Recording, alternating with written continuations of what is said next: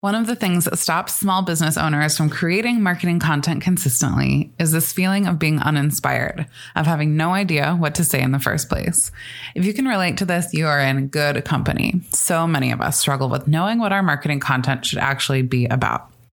But I am here to help. I have come up with 100 prompts that you can use to guide your marketing, from your social media posts to your emails to your longer form content. I guarantee that these prompts will get you inspired and that you'll have more ideas than you even know what to do with. You can download this list of 100 marketing prompts for free at makinggoodpodcast.com/100 prompts. That's makinggoodpodcast.com/100 PROMPTS.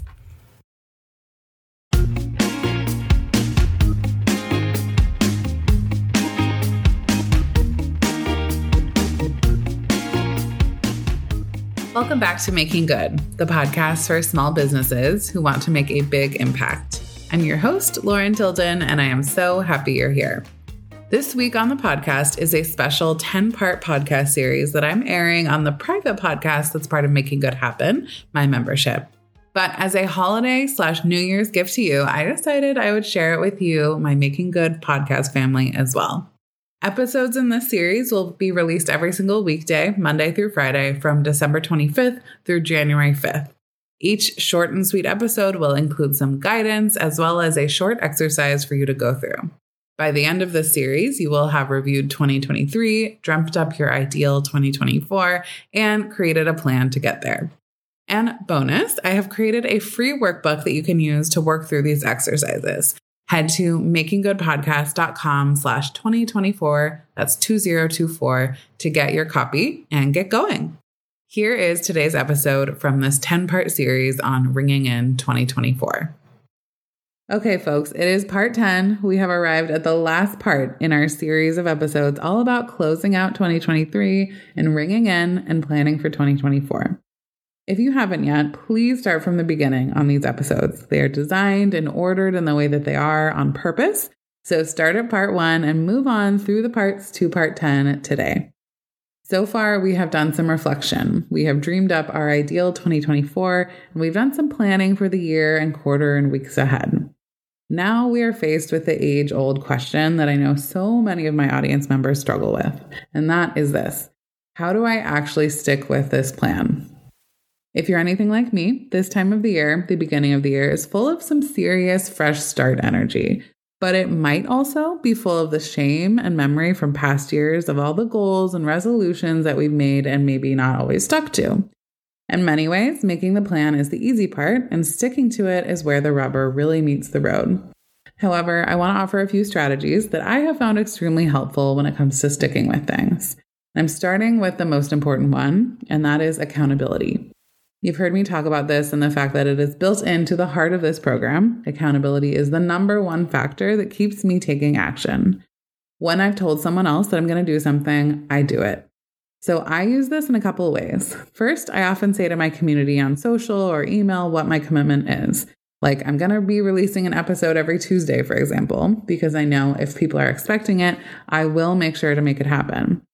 Accountability with your close friends or your business community is also really powerful. You can get an accountability partner or join a group like Making Good Happen, where you commit to those folks what you're going to do, and they're there to check in and hold you accountable to make sure it happens.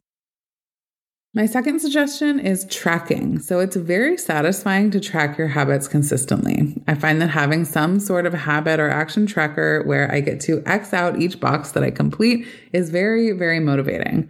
This is the premise of like the gold star stickers on the calendar days. If I've consistently reached out to wholesale prospects every single week for 20 weeks, I am going to make sure that I don't miss on my 21st week so that I can put that sticker on the calendar again. My third suggestion is to make sure to be flexible. There is no room here for all or nothing thinking. Plans change, things don't go as planned, surprises come up. If you set a goal in the beginning of the year and things don't end up panning out in the way you expect, it doesn't mean all is lost, and what is the point in trying? You can change your goal if you need to.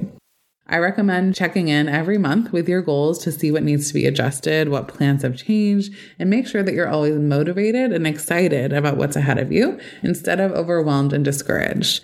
coming from a place of motivation and excitement is much more likely to actually make you take action instead of those negative things like overwhelm and discouragement.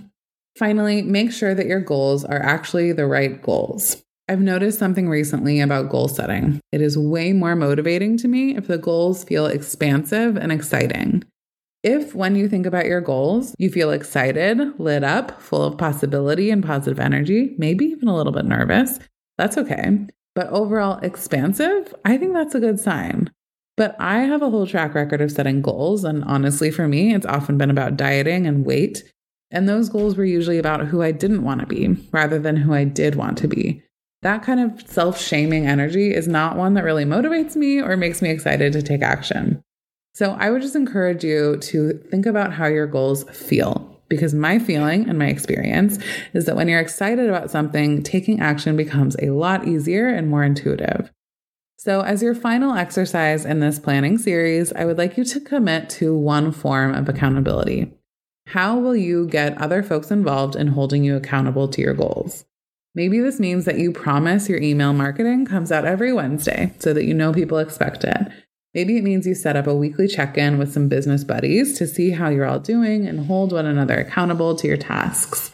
There are endless ways to hold yourself accountable. The main point is that you get someone besides you involved in your actions so that other people know whether or not you actually followed through. This gentle pressure can make all of the difference. It does for me. So that's what I have for you on this series of planning for 2024. I am so excited to see what comes from your business in the year to come. Keep me posted. Next week on this podcast, we're back to our regular style episodes. One-off surprise little pep talks, marketing tips, and bursts of inspiration and advice that I hope you love listening to as much as I love creating them for you. Happy New Year, my friends. This is going to be good. Okay, so that was today's episode in this 10-part Ringing in 2024 series. I hope that you enjoyed it. If you did enjoy it, you might want to check out Making Good Happen, my membership, where we have an episode that comes out every single weekday, Monday through Friday, all year long. So again, you can get the free workbook for these exercises at makinggoodpodcast.com/2024.